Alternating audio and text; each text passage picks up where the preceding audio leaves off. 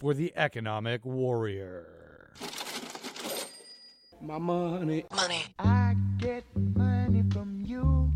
Money in the bank. Young money. Money, money, money, money. It's a rich man's world. I'm as mad as hell, and I'm not going to take this anymore. World-renowned financial advisor and best-selling author Barry James Dyke will arm you with the truth. This is the Economic Warrior. Please note, the opinions expressed on this show are of the individuals who speak them, and not necessarily of Portsmouth Community Radio, its members, or Board of Trustees. And good afternoon, everybody. My name is Barry James Dyke, and you hear the Economic Warrior Show. And I got my engineer here, Phil Clogger. Handsome Phil. That's me. And Will Pierce, my sidekick. Right here. And we have a great show today. We're going to have David McKnight. And actually, we're going to be contacting him from his new home in Puerto Rico today. But some good investment opportunities down there. Well, it's a great place to actually. It's a great place to make money now because of the low income tax rates, and I'll ask Dave about that later. But we have a great show. We're going to talk about David McKnight's documentary movie, The Power of Zero, about the tax situation and the debt situation, which is the biggest problem in the United States today, and most of the world. And happy holidays, everybody. And David, Barry Dyke, great to. And let me break my heart. What's the weather like in Puerto Rico today? Is it nice and warm? Gosh, let me look out the window. Well, it's pretty sunny as usual, so we're enjoying the heat. I know you guys don't. I lived in Wisconsin for 15 years, so I know what you guys are dealing with right now. Yeah, so it's cold. But anyhow, so thanks so much for having being on our show today. And by the way, when I send out the announcement about having you on, I get a lot of replies from people around the country to say hello. One guy was Kelly Wade out in Salt Lake City. He knows you, and then. Sure. And David Buchwald down in New Jersey, great guy. Sure. Remember, he was the guy, he had all the clients were in the 9/11 disaster, and he had all those life insurance claims. But anyhow, those guys, they're both set to say hello. Good, very good. Thank you. All right. So anyhow, I watched your movie last night. Hats off, David. Very, very excellent job. You did a great job on that, and thank you. Yeah, you really, really did, and you have some great people, and so we want to talk about the Power of Zero, the movie, and by the way, can people buy copies of that DVD? Whatever, I'd even like to have it just as a.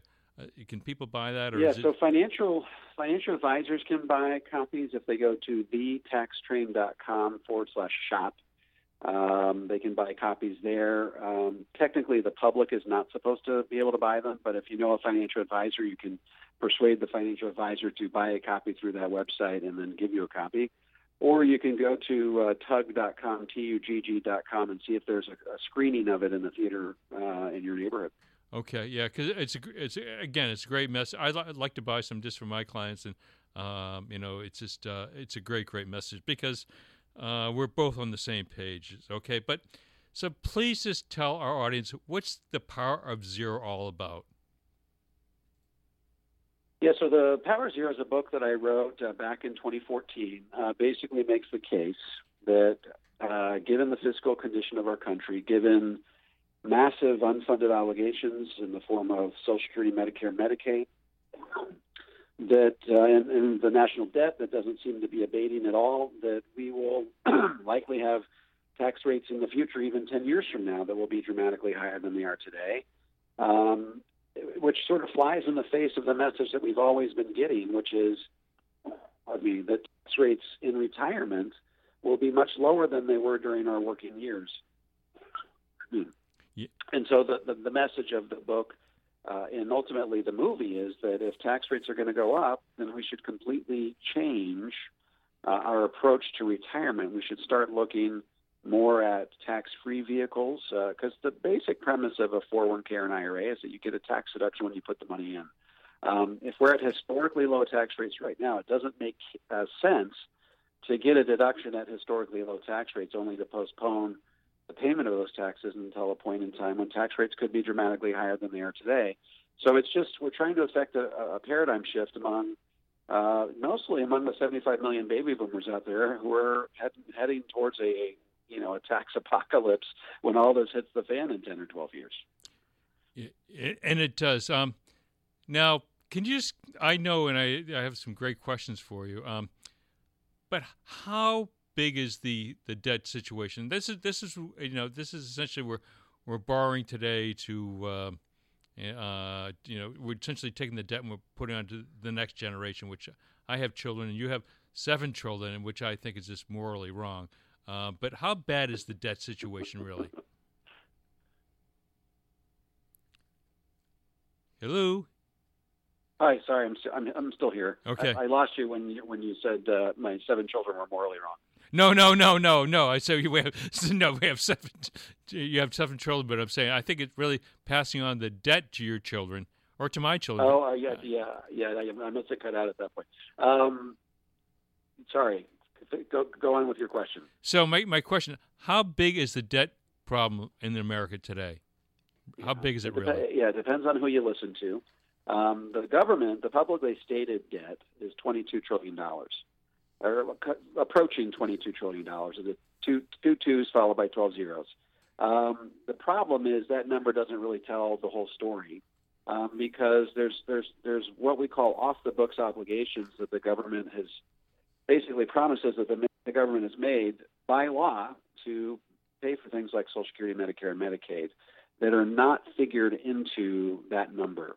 So if we're in any other country in the world, any other country who does their accounting in a responsible way, our national debt would actually be closer to $200 trillion. And this is according to one of the foremost experts on national debt and fiscal accounting in the country, named Larry Kotlikoff. He's a PhD out of Boston University. He basically says if you add up the future value of all of the promises that we've made, that the real true debt number in our country is $200 trillion, which means that our debt to GDP ratio is not 100%, which a lot of people think is okay. I actually think it's a little high. But our true debt to GDP ratio is 1,000%. Every other country in the world does their accounting that way except for us. So looking at all of the other countries in the world, the second worst country in the world is Japan at 250%. So we're 4 times worse than the second place guy. And, that tax bill is going to come due someday, probably sooner rather than later. And so part of the problem is not just the spending, but it's the manner in which we report that spending. So I didn't get that in the documentary, but so essentially we account for our debt differently than everyone else does then, huh? Yeah, and we do so at our own peril. As the movie suggests, there's 20 different Nobel laureates that live within the borders of our country that have petitioned the federal government to do our accounting in the same way that everybody else does. And I think that if we did our public accounting in the same way as every other country in the world, there would be a significant public uproar associated with that. I think that we pull the wool over the Americans' eyes by telling them that the problem is only 1/10 as big as it really is. Yeah, and we can see. I don't know if you've seen online, David, the problems associated with additional taxes, which we've seen. I don't know. Have you seen any of the stuff which is going on in France with the Gilets jaunes, the Yellow Jacket protesters? It's just they're rioting in the streets because of increased taxes. Have you seen? I mean, not that we're like the French Revolution, but this is what could. Yeah. You see that in the news all the time. And here's the scary part: we look at all of these world events that come about because of too much debt. I mean, let's face it. The reason why they raise taxes is because these governments, especially in Greece and other places, have promised way more than they can afford to deliver. And when it comes down to crunch time and they have to deliver on those promises, they don't have the money. And so all these people that are relying on these promises now get the carpet pulled out from underneath them, and that's what causes them to riot. That's what causes them to burn things because of the austerity measures that get put into place. So we're not quite there yet, but as Tom McClintock in the movie, he's a congressman out of California, he's a member of the Republican Budget Committee, he says there will come a time, probably about 8 years from now when we will start to see the types of things that we see in these other countries due to either massive tax increases, massive reductions in spending, or some combination of the two. Yikes. And what is also, what we hear in the news today, that Trump wants to, also explain to the public what happens if interest rates go up, because interest rates eventually have to go back up, David. So here's an interesting fact for your listeners, Barry. We're spending about as much money on debt service today as we did back in 2003 when the national debt was only about $5 trillion. And people say, how can that be? Well, back then, interest rates were about 5%. For the last 10 years, they've been about, they've been lower than 2%. But there will come a day, and we're starting to see this, when interest rates return to historically normal levels. In which case, okay, so now we have 4 times as much debt. If we have, 4 times as much debt and interest rates return to where they were in 2003, you can do the math. We're going to be spending 4 times as much money on debt service. So consider how the federal government would pay for 4 times. I mean, as George Shultz, former Secretary of State under Reagan, said in their movie, he says, hey, look, we're at the crisis moment right now because we're on this path where, the interest in all this debt is going to crowd every other item out of the budget, every single thing that we pay for, and some things that we're required to pay for by law that politicians have no control over unless they change the law, Social Security, Medicare, Medicaid. Those things are all going to those benefits will not be able to be paid out simply because we will be required to pay the interest on that debt, and it's unthinkable to consider the implications of defaulting on that debt. When you default on that debt, that would precipitate a global depression because all of a sudden people look at America and say they can no longer deliver on their promises, and we have long been the sort of the bulwark of the geopolitical financial world for years and years and years. It would literally precipitate a depression if we couldn't deliver on those promises. So we're marching into a very uncertain future. Yeah, and let me ask you something. This is a personal. We have 7 children. How old is the oldest, David?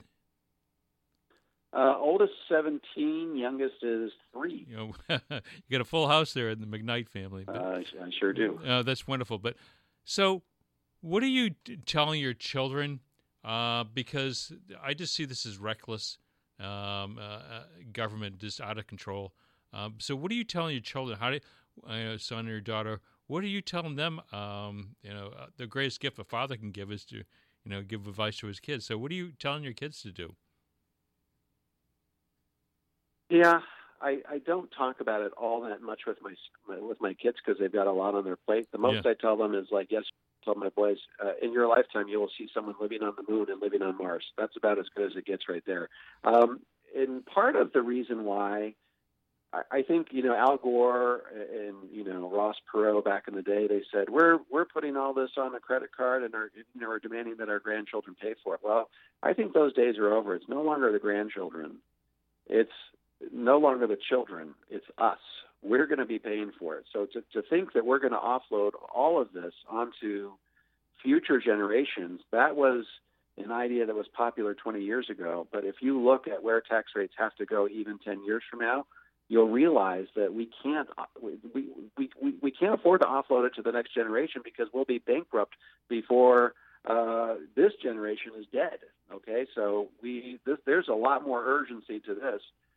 So I'm worried about how we're going to pay for this stuff, how we're going to be able to afford the taxes that inevitably rise as a result of all this financial mismanagement, and much less so our children. I mean, our children almost certainly are going to be paying 50% tax rates in their lifetime. The question is, how much are the 75 million baby boomers who have $21 trillion sitting in tax-deferred vehicles like 401ks and IRAs? How much taxes are those people going to have to pay? In as short as the next 10 years. Yeah, and that's where the savings. What are the statistics of where the savings in today? I think we were talking about this yesterday, but how much because Americans as a whole, we're kind of the worst savers in the civilized world. The Irish, the Swiss, everyone is they negative savings. We have negative savings rates, and I think so we're now like 2-3%. We're horrible. but of the savings in America, would you consider retirement savings? How much of that is in qualified plans, which would be 401ks, IRAs, that type of thing, versus this regular after-tax savings money? Do you have a figure on that, David? Yeah. So if you look, and you're talking about what I refer to in my book as the tax-deferred bucket versus the tax-free bucket. The tax-deferred bucket, the cumulative 401ks and IRAs and other qualified plans across the country, is about $21 trillion.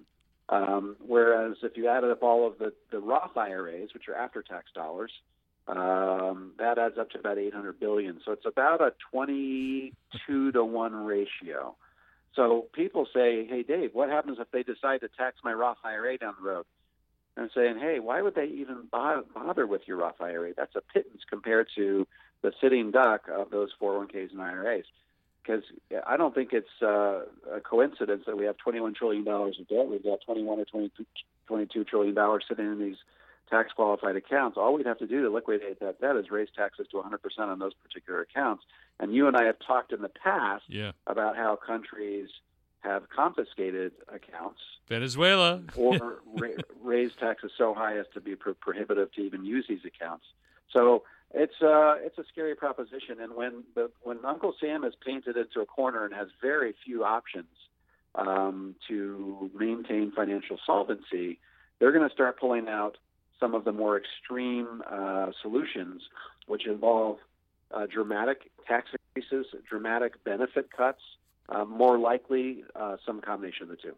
Yeah, so I don't know if, how long you've been an advisor, David, but I remember back, were you in the 90s, early 90s, late 90s? I'm trying to remember. No, I got my start in 1997. 97, okay. Well, in any event, so back when you started, David, if you remember, we had the unified credit of about $1 million, which is a husband and wife could pass about $1 million on to, without any income taxes or estate taxes.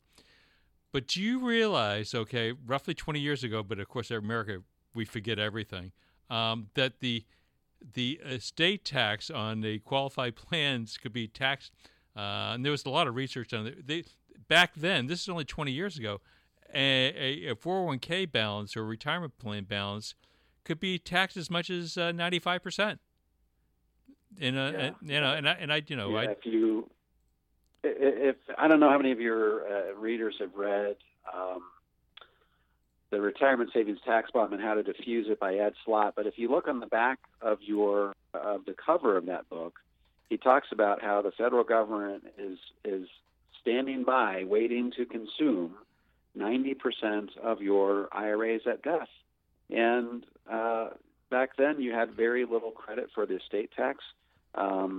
Very, very little offset. So you could potentially pay federal tax, state tax, federal estate tax, state tax at death, and all of those taxes, when they combine together, leave you nothing left. It reminds me of Ronald Reagan back in World War II. He never made more than 2 movies in a year. Reason being, he made about $100,000 per movie.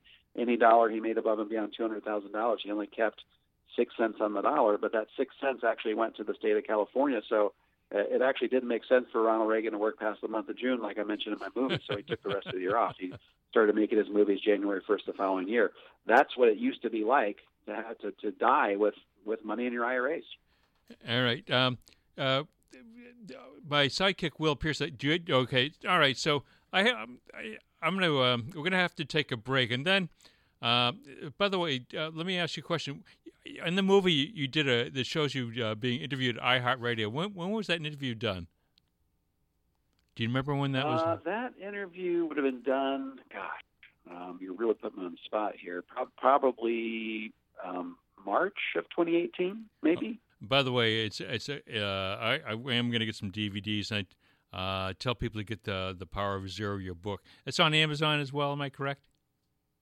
It's on Amazon. Financial advisors, if they want to buy it in bulk, they're better off going to thepowerofzerobook.com so they can get bulk discounts. Amazon, for some reason, doesn't allow bulk discounts, so you have to sort of create your own storefront for that. Okay. So thepowerofzerobook.com. Yeah, but some of the listeners, they just want to buy a single copy, they can pick it up on Amazon. But anyhow, David, the best play if you just want to buy one copy, Amazon's the best place. Yeah. So, in any event, but this is the question I had. The reason why I asked you to do iHeartRadio, and I thought it's a great movie, by the way. You did a fantastic job. I'm proud of you. But the irony of the whole thing is this. So you did this March interview this year for the movie, roughly around then, David. Roughly there? Yeah, I think that's about right.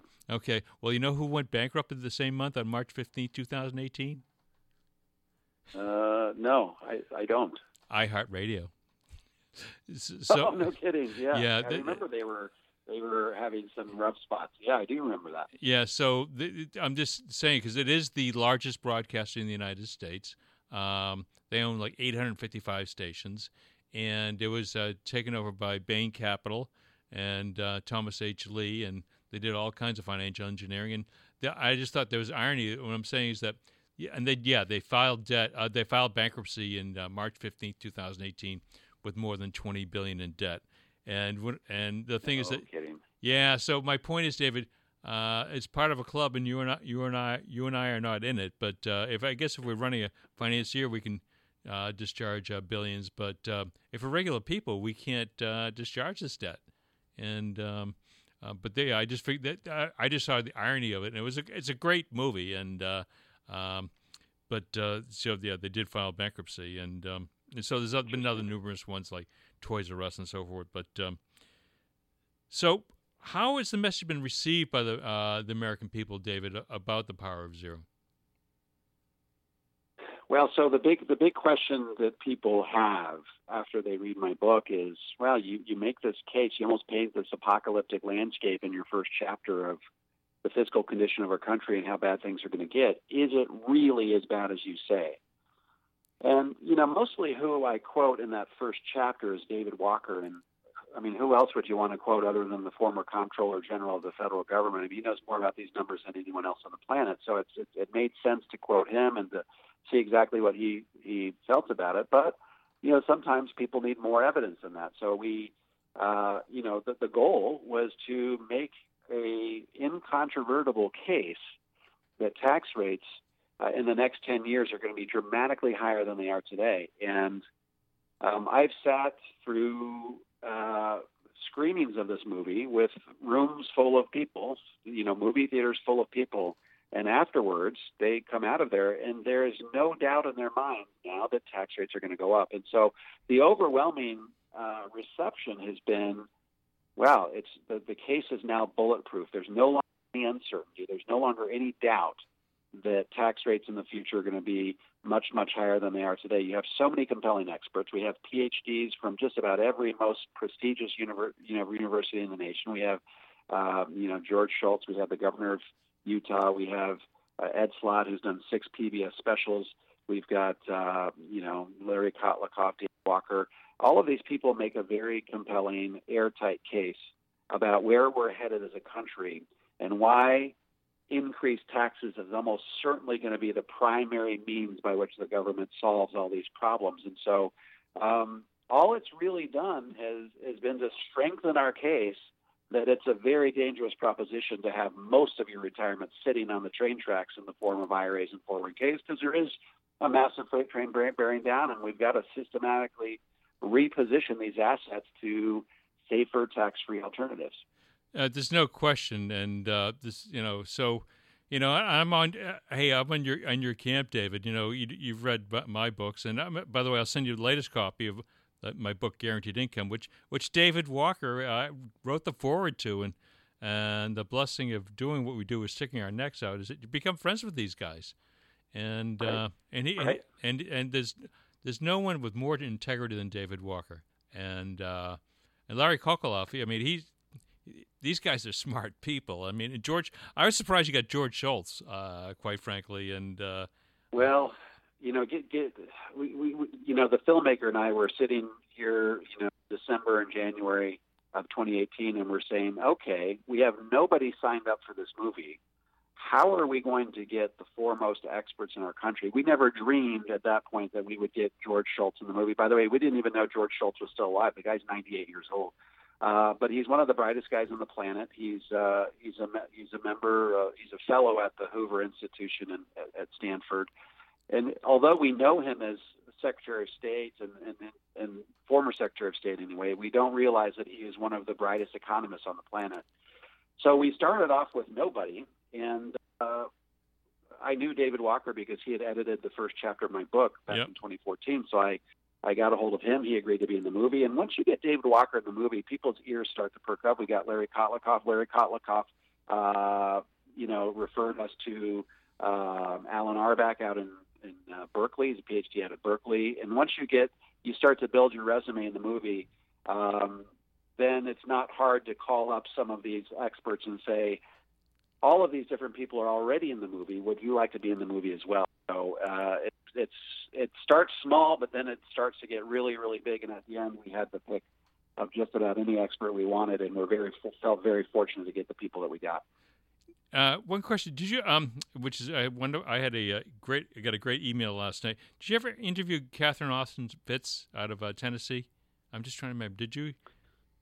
No, I've not interviewed her yet. All right, but anyway, so that's another story. But there's actually they're saying the core debt is much higher, and there's a guy out of University of Michigan, which is it's even worse than what you're saying. You know, it's we're going to have her on my show on January, but feel free to use my website because we're going to post this show on my SoundCloud account, and then we're going to make it into a YouTube. But So thank you, Dave. For, we need more people like you in the country to speak the truth about this. And you also had your old alma mater because you went to Brigham Young, right?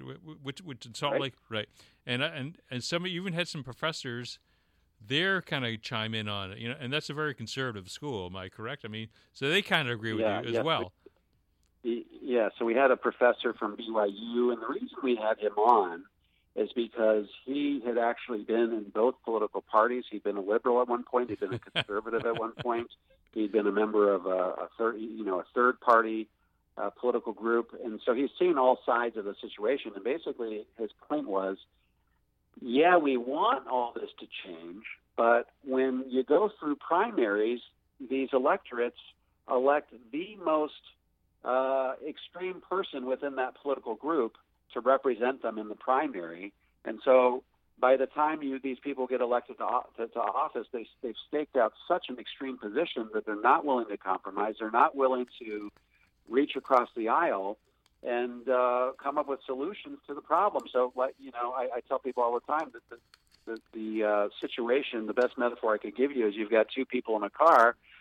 They both have a hand on the steering wheel. The car is heading towards a cliff, and nobody wants to relinquish control. So that's like the Republicans and Democrats. Nobody wants to give an inch. Nobody wants to make any concessions.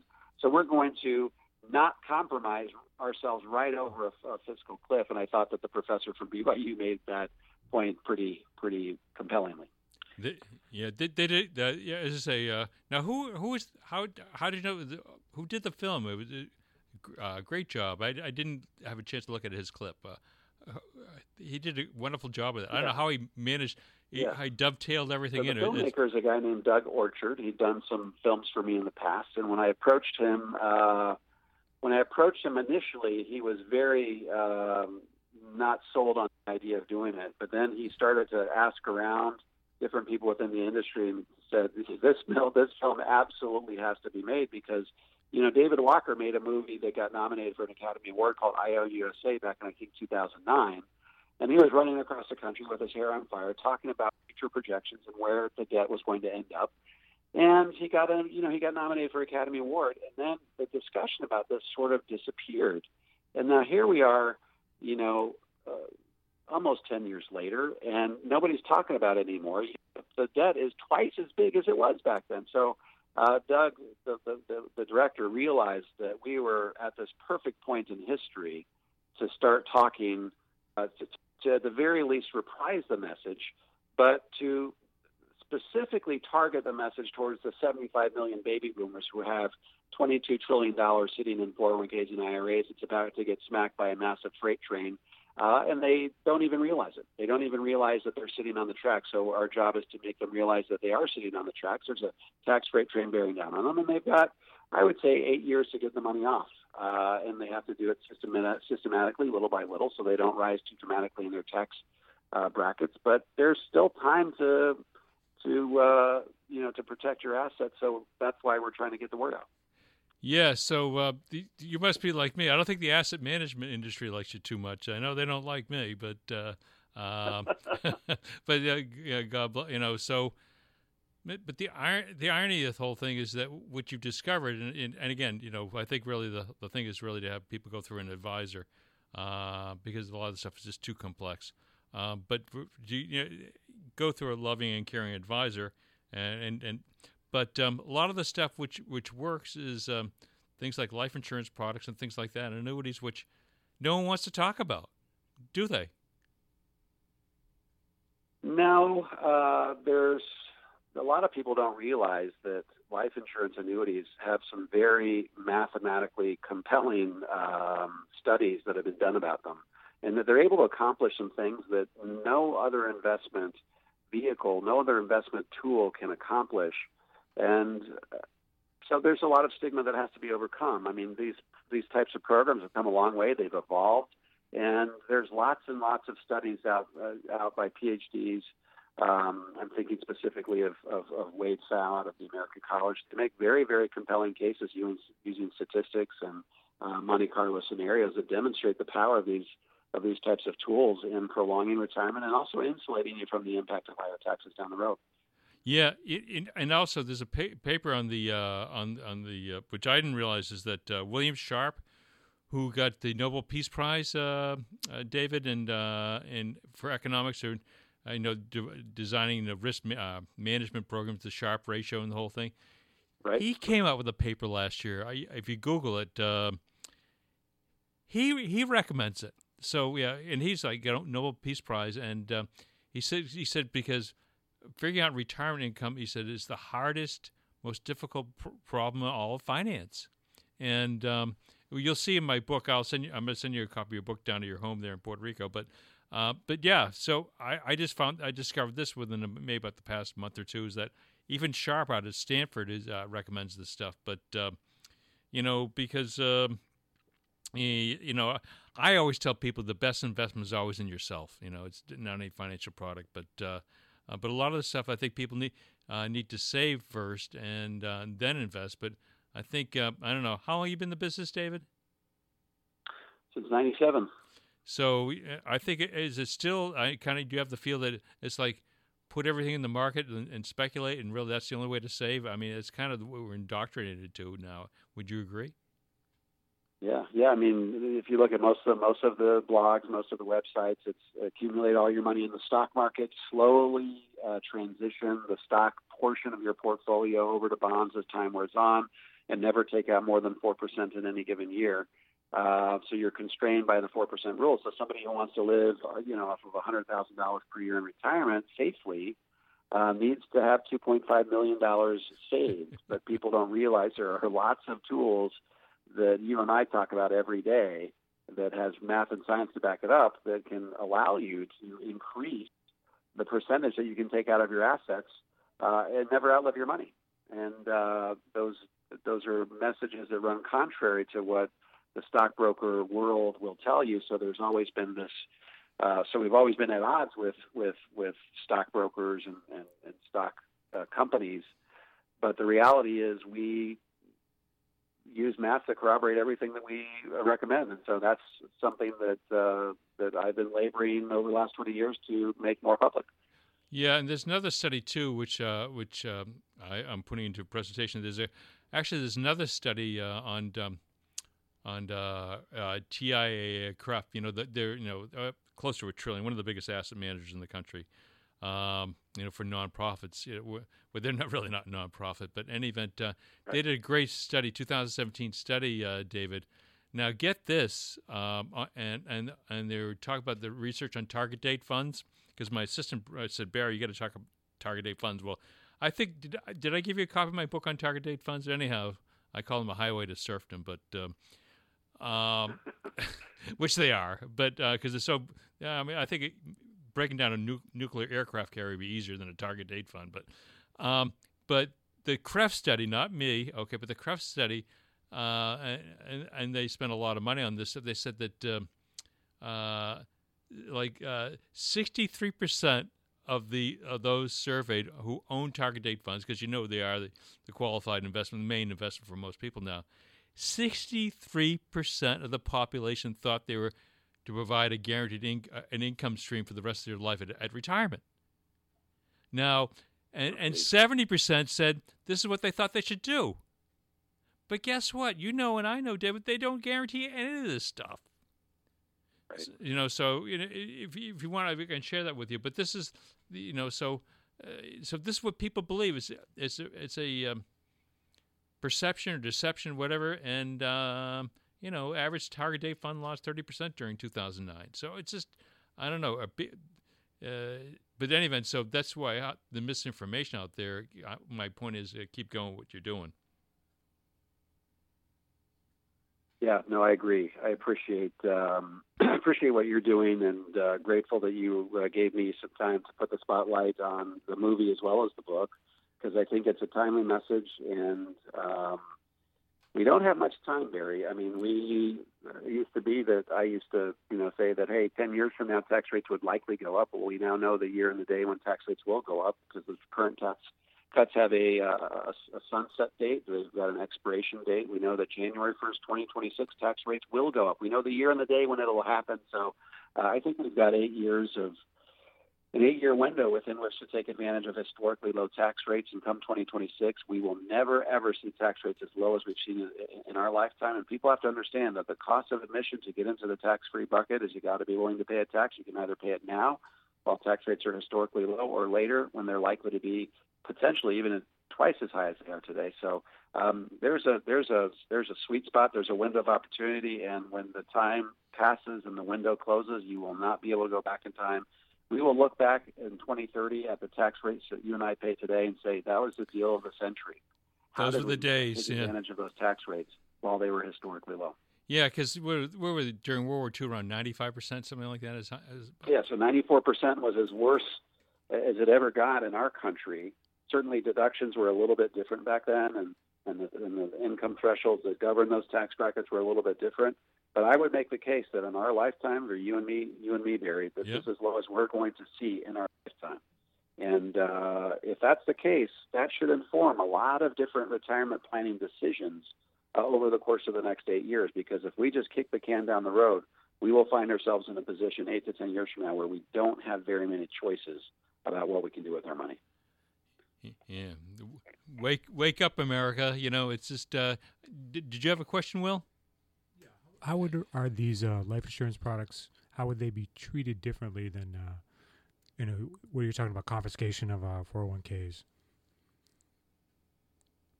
Yeah, I don't use the word confiscation much.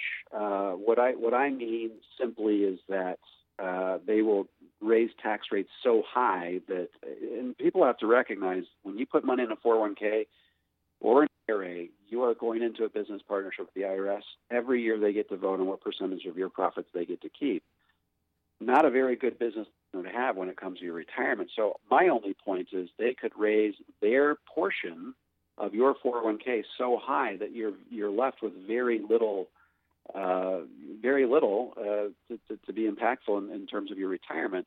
So what we do know about some of these life insurance policies, what I like to call in my book the Life Insurance Retirement Plan, is that historically they've always been grandfathered. They will routinely change the rules on these programs over time, but historically they've always said whoever has this program in place before the tax rules change gets to keep it and continue to put money into it under the old rule for the rest of their lives. We call it a grandfather clause. So we do know that Roth IRAs and 401ks would probably not likely enjoy that same type of treatment, simply because they may say, hey, look, if you've got tax-free money in your Roth IRA today, you can keep it, but you can't continue to put money into it under the old rule. So I'm convinced a lot of these generous tax-free programs will disappear over time. And once they do, you can't turn back the clock and start contributing to them again. So I think that the life insurance retirement plan is unique in that respect, because if you have it today and they change the rule tomorrow, you can keep it and continue to put money into it for the rest of their lives. And I don't think any of those other accounts, government-sponsored accounts, will enjoy that tax treatment. Yeah, and the irony of the whole thing is that I've had the benefit of some really some folks with some really wealthy friends and clients, whatever, and they can't believe it, but as my research shows, David, that the banks and the corporations and even the guys like Ben Bernanke and Janet Yellen, they're all buying these products, and J.P. Morgan, Bank of America, and all this stuff, they're buying these things in a very, very big way. So, how much are you traveling now, David? How many speeches are you doing a year now? You're always like the man on the go, and that's when people see your movie. You're always on a plane. You still doing that? Yeah, I'm still on the go. I do about 75 speaking events a year. They ebb and flow. There are months where I don't do any, and there's other months where I'll do 10 in a month. So I've been actively on the road for about 4.5 years now, trying to get the message out and speaking to various groups and groups of advisors, groups of just people from the public. And it's been very gratifying because the message has been very warmly received, but we still have a lot of work to do. Yeah, and Random House picked up the book too. So how's that going? When did Random House pick up your book? Yeah, so I self-published the book back in 2014. I put it out on Amazon, fingers crossed, hoping for the best. And little did I know, people it sort of went viral, as the millennials would say. And in the course of the next 4 years, it sold about 150,000 copies. Which, of course, attracted the attention of Penguin Random House. So what they did was they updated and revised it. We put in a new chapter for the Trump tax cuts, where I talk about why that's a historical opportunity, why I call it the tax sale of a lifetime. And they republished it the first week of September this year. And when it got published, it was the number 2 most sold business book in the world that week. So the message is resonating. People are embracing it. And we're excited about where things are headed. Well, David, thank you so much. Let's keep in touch. And how can people find out more about you, David, and the movie? Again, go to they can find out about me at davidmcknight.com. They can learn more about the movie at thetaxtrain.com. Fantastic. Well, it's been real, and thank you so much, David. And God bless, and keep pushing back the frontiers of ignorance, my man. Okay. Thanks for your time, Barry. Take care. Bye-bye. Goodbye. This has been The Economic Warrior with your host, Barry James Dyke. Broadcast live at WSCA Portsmouth Community Radio. Engineered by Phil Kleiger. If you have any questions about today's show or need an ally in conquering the battleground of finance, contact the warrior himself at barryjamesdyke.com. Who are the warriors?